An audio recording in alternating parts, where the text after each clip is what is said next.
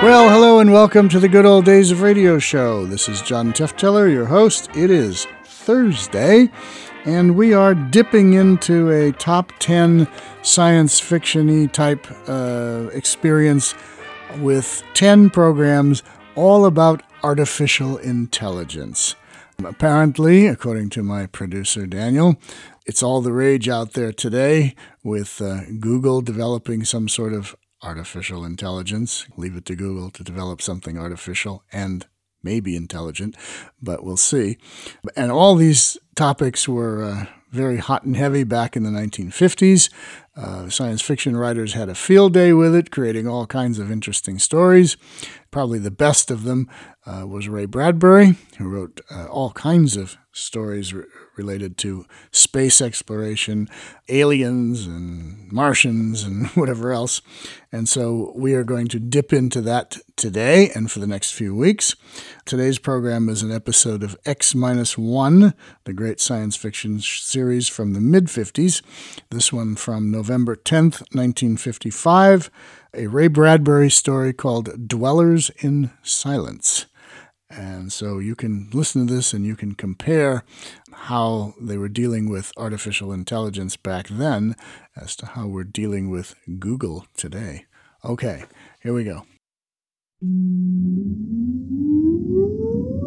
Countdown for blast off.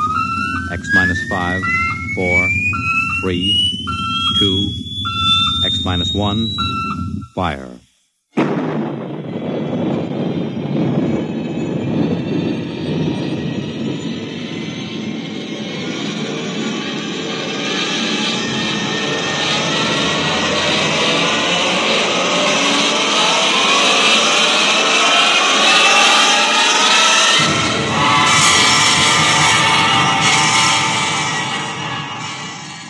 From the far horizons of the unknown come transcribed tales of new dimensions in time and space. These are stories of the future, adventures in which you'll live in a million could-be years on 1,000 maybe worlds. The National Broadcasting Company, in cooperation with Street and Smith, publishers of astounding science fiction, presents X minus 1.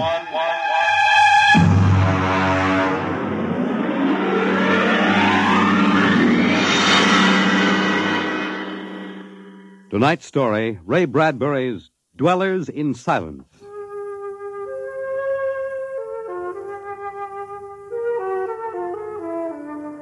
"20 years had passed. 20 years since the last of the giant migration ships had crashed to the surface of Mars, bearing its pitiful handful of survivors of the Earth Wars. 20 years of longing, of turning eyes toward the green Earth as it hung on the horizon like a beckoning light. And now it was done. And the first new ship, built of shining Martian chromaton, had lifted bravely toward home with 3 men locked in its metal belly. There it is. You can barely see the top of the Atomic Trades building in the twilight. They never finished building. Captain. What is it? Am I going out of my mind? Look, out that way, to the west. Could that be? Heaven, it is. Those are lights. Turn the ship. Full cruising speed. They are lights. Captain, it's a city, a whole blasted city lit up like a Christmas tree. What do you think of your dead planet now, Williams? Decelerate to -5. We're going to take her down.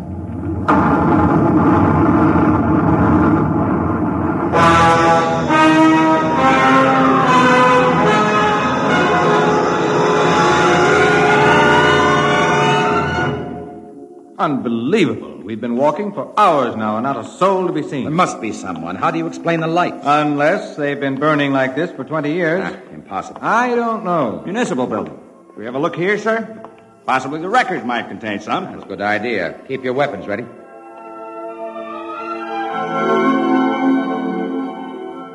We'll start right here with the city clerk's office. Better check radiation again, Doctor.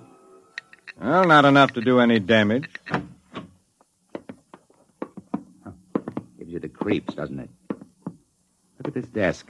Papers crumpled, inkstand, just as if somebody came in and worked here every day. Dog licenses, hunting permits. That's strange. There's ink in that inkstand. Well, what of it? Well, you'd think standing open for 20 years it would have dried up. Good heavens.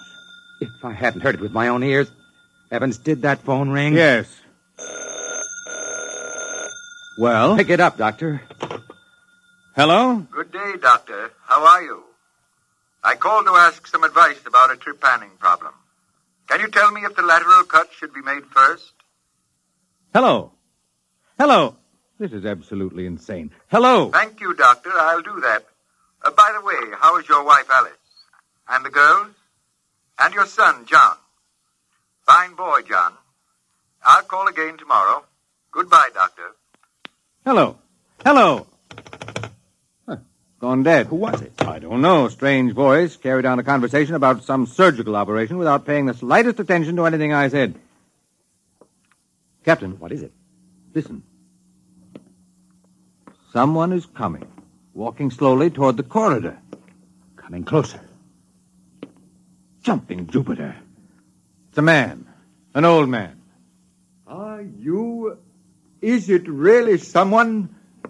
You seem to be real. I saw the ship come down, and I thought perhaps I was losing my mind. It's been so many years. I'm Captain John Parsons. These are my assistants, Dr. Evans and Mr. Williams.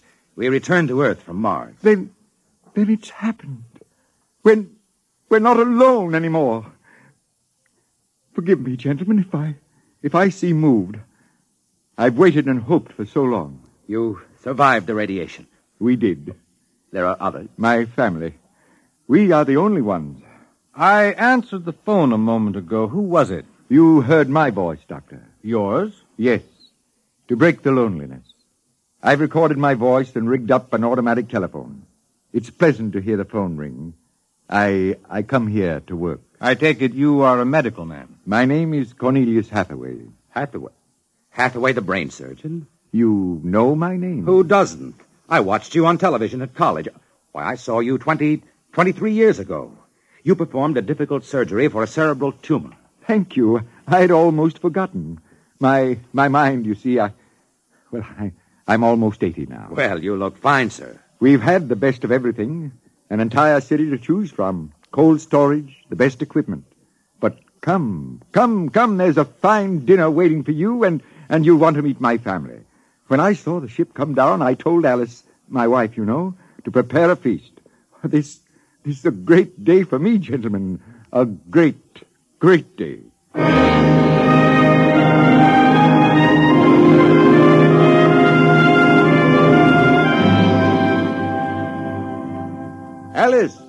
Alice, come out to the porch and see who we have here.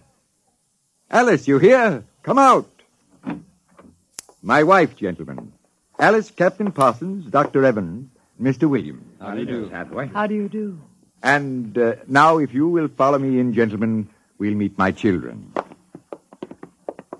Lord, what a beautiful woman. She looks no more than 35. Do you suppose the radiation could have done that to her? I don't know. And these are my daughters, Susan and Marguerite, and my son, John. How do you do? How do you do, sir? Sit down, gentlemen, sit down. We'll have a feast in honor of this occasion. Susan, Marguerite, get the best silverware and the damask napkins. And John, fetch the champagne. Yes, Father. Excuse me a moment, John. Sir? How old are you? 23, sir. Thank you. What is it, Captain? Something wrong? Nothing. Except that it's impossible. You see, Dr. Hathaway's son was already in college when I started. That would make him at least 45.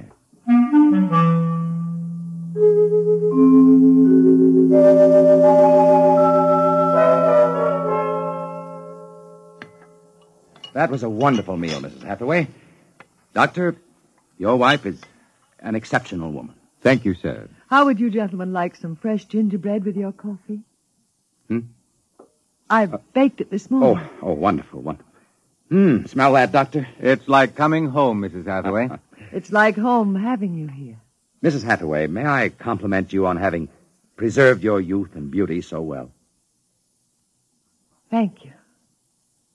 We have no worries here. No competition. All the things we need for material comfort.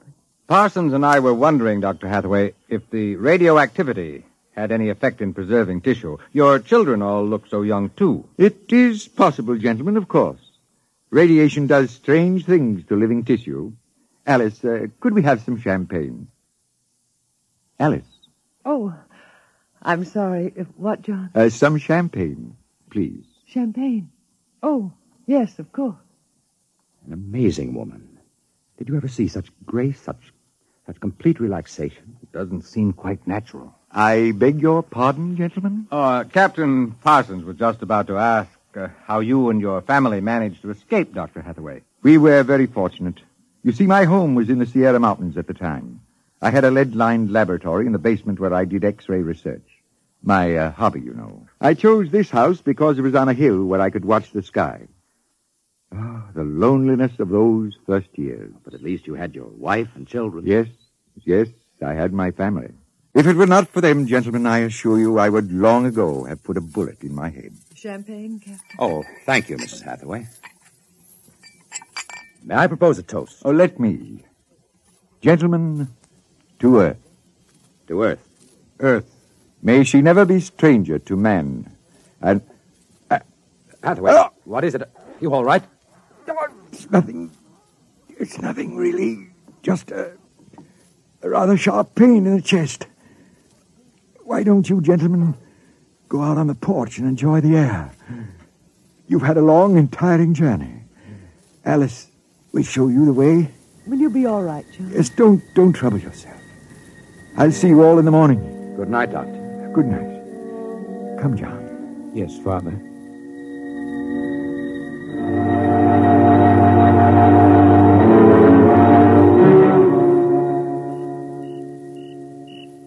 Well, what do you think of old Mother Earth now, Williams?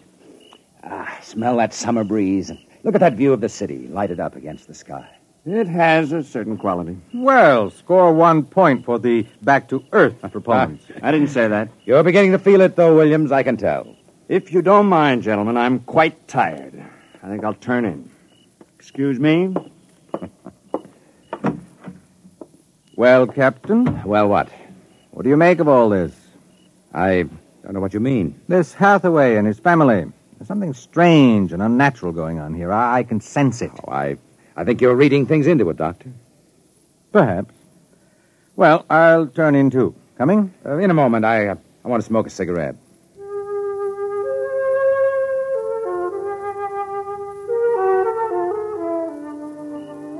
It's a very beautiful view, is it not? Oh, I didn't hear you come out.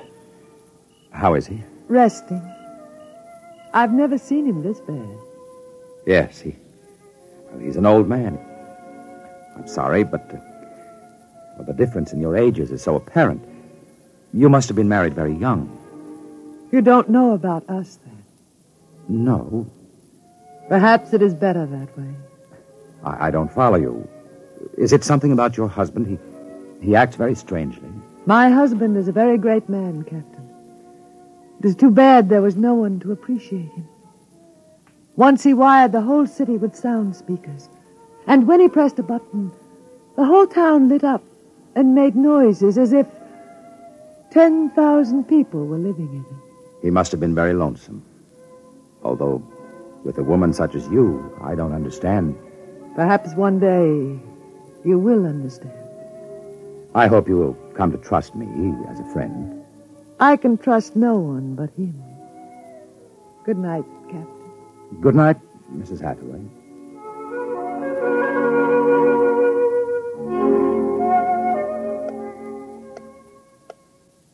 Captain.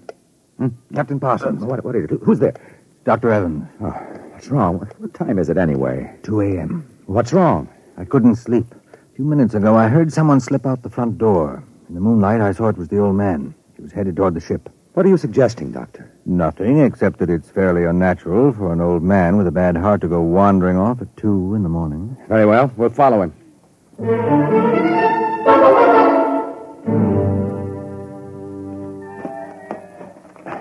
This is far enough. What do you suppose he's doing? What are those on the ground? Good Lord, those are grave markers. 4 of them. You're right. He seems to be praying over them. Listen. Do you forgive me for what I had done? I had to do it. I was so lonely, so terribly lonely. You don't mind too much? You do forgive me, don't you? Yes. Yes, I feel you do. Well, I'm glad. I think perhaps I can rest now. I think He's having another attack. Come on. Hathaway. Dr. Hathaway, can you hear me? Raise his head, Evans. Dr. Hathaway. His lips are moving. What is it, Doctor? Closer. Lean closer. I'm sorry I had to spoil all of this. I've expected it for some time. We'll fix you up. No, I'm an excellent diagnostician. It really doesn't matter. Except for them. What about them, Hathaway? You suspected, didn't you? Yes, I suspected. But I couldn't believe it until now. Do they know? No, they wouldn't understand. I wouldn't want them to know. Ever. Doctor? He's dead, Captain. What was it he meant about your suspecting? Light a match, Dr. Evans. Look on those 4 grave markers and tell me what you see. Good heavens. Well? Alice Hathaway, Marguerite Hathaway, Susan Hathaway, John Hathaway. Died July 1987. But that's 20 years ago. It's impossible. If these markers are correct, then who are those others? Can't you guess, Doctor? Can't you guess?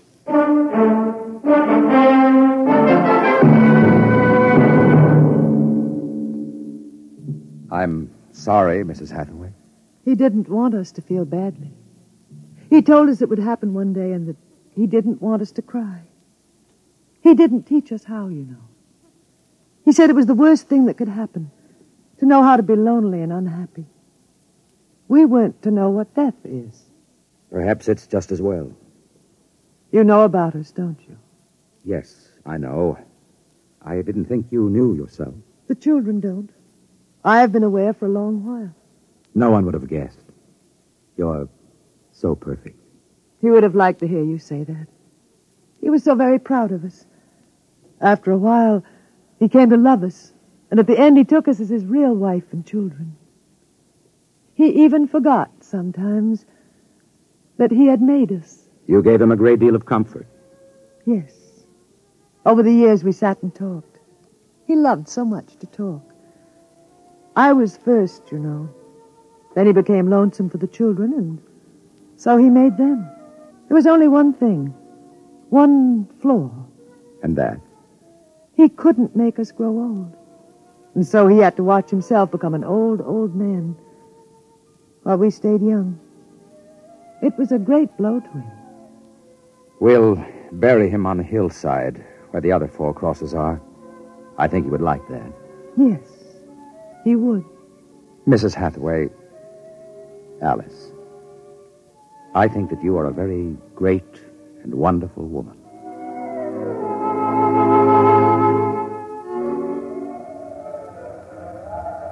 And so we commend the body of this man, John Hathaway, to his Maker. Ashes to ashes, dust to dust returneth. Amen. Come, John. Yes, Mother. Susan, Marguerite. Evans, Williams, stay here a moment, please. What is it? Let them go back to the house. I want to speak to you. I know what you're going to tell us, Captain. I saw the names on the grave markers. Well? It's a mockery, a blasphemy of everything we believe in. For a man to do something so evil. Can't you imagine what he faced? Can't you imagine what it must have been like to have watched his wife and children die slowly of radiation burns? To know that he was the last man on the face of the earth, alone, eternally and unalterably alone. Good Lord, man, what would you have done if you'd had his medical and technical genius? I'll tell you, you'd have come back to your laboratory just as he did and tried to recapture all the wonderful things that they had been to you. You'd use all the power of your memory, all the accuracy of your fingers, and you'd try to put together, bit by bit, all those things that were wife, son, and daughter. It's incredible. So you suggest that we take them back, Captain? I don't know. We haven't enough space in the ship for that. Every ounce counts. It's Still, to leave them here like that, alone. I think I have an answer, cold-blooded as it may seem. Go on. I suggested we turn them off. Do you think I could do that? No, but I think I could. After all, they aren't human. They're worse than robots. They're ghoulish. I suggest you go back to the ship, Captain, and leave me to deal with them. I will not permit it. You've no choice in the matter. I assure you it'll be quick and entirely painless. I hate to admit it, but he's right, Captain. We can't take them with us, and it would be less than human to leave them here without Hathaway. They were created by him for himself. They have no other feelings, no other purpose. If you leave them, they'll go on year after year, night after night, talking, laughing, baking strawberry biscuits for no reason, not knowing who they are, why they exist. Could you do it, Doctor? I don't know. I've already offered to do it. No, I wouldn't want it to be you, Williams. You're sick. You have no feelings. If Dr. Evans here can do it, well, so be it. It's a difficult thing, Captain. Still, as you say, they aren't human. Logic is on your side. It isn't as if you were murdering someone. Well, give me the blast gun, Williams. We'll wait in the ship. Take off in half an hour. Half an hour.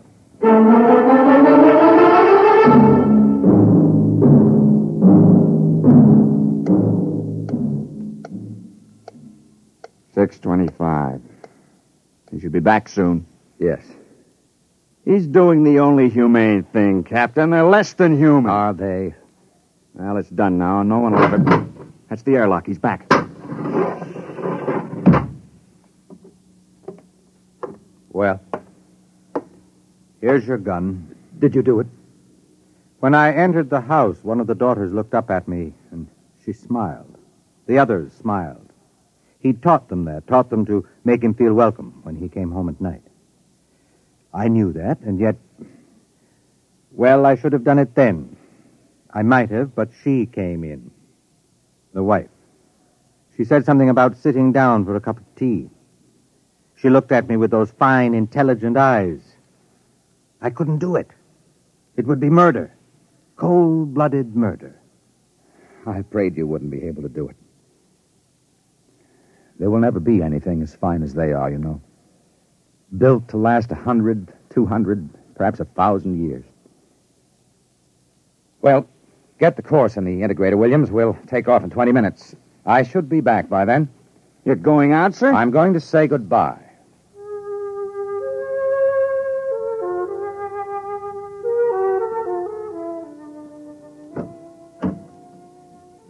You've come back. Only to say goodbye. It was nice of you. I wanted you to know that I'm coming back. Here? To us? Here. To you. I believe you. I never meant anything more. When will you come? I don't know. It'll take many years to prepare fuel for another trip. 6, 7, perhaps 10 years. I will watch the sky at night, just as he watched it. I'm not a young man. Time is nothing to me. I was born out of time. I'm afraid I must go now. I understand. Strange. I have a new feeling. One which he didn't teach us. A feeling of longing, of sadness. That one is not taught. It comes of being alive. Yes, I am alive. Even though he created me. I'm a person now. Goodbye, Alice Hathaway. Goodbye, John Parsons.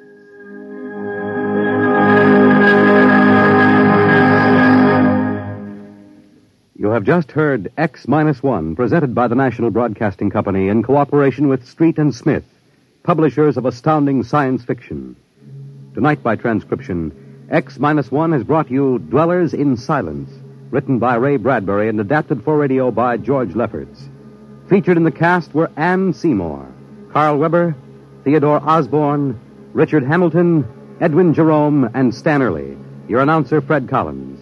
X-1 was directed by Daniel Sutter. and is an NBC Radio Network production.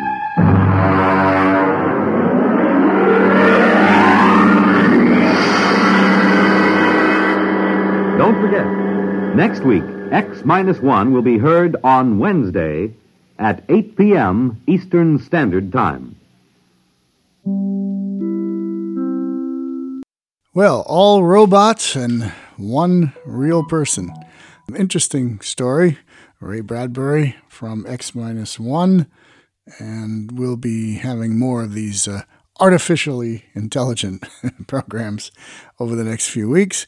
So keep listening, as always. Keep telling your friends, as always. If you have any questions or anything, check out Facebook and ask me a question there, wherever. Find me. You can find me. I'm all over, anywhere. Okay, back next Thursday with more great artificial intelligence-related science fiction shows, and back on Tuesday with comedy, drama, and variety. And until then, this is John Tefteller saying goodbye.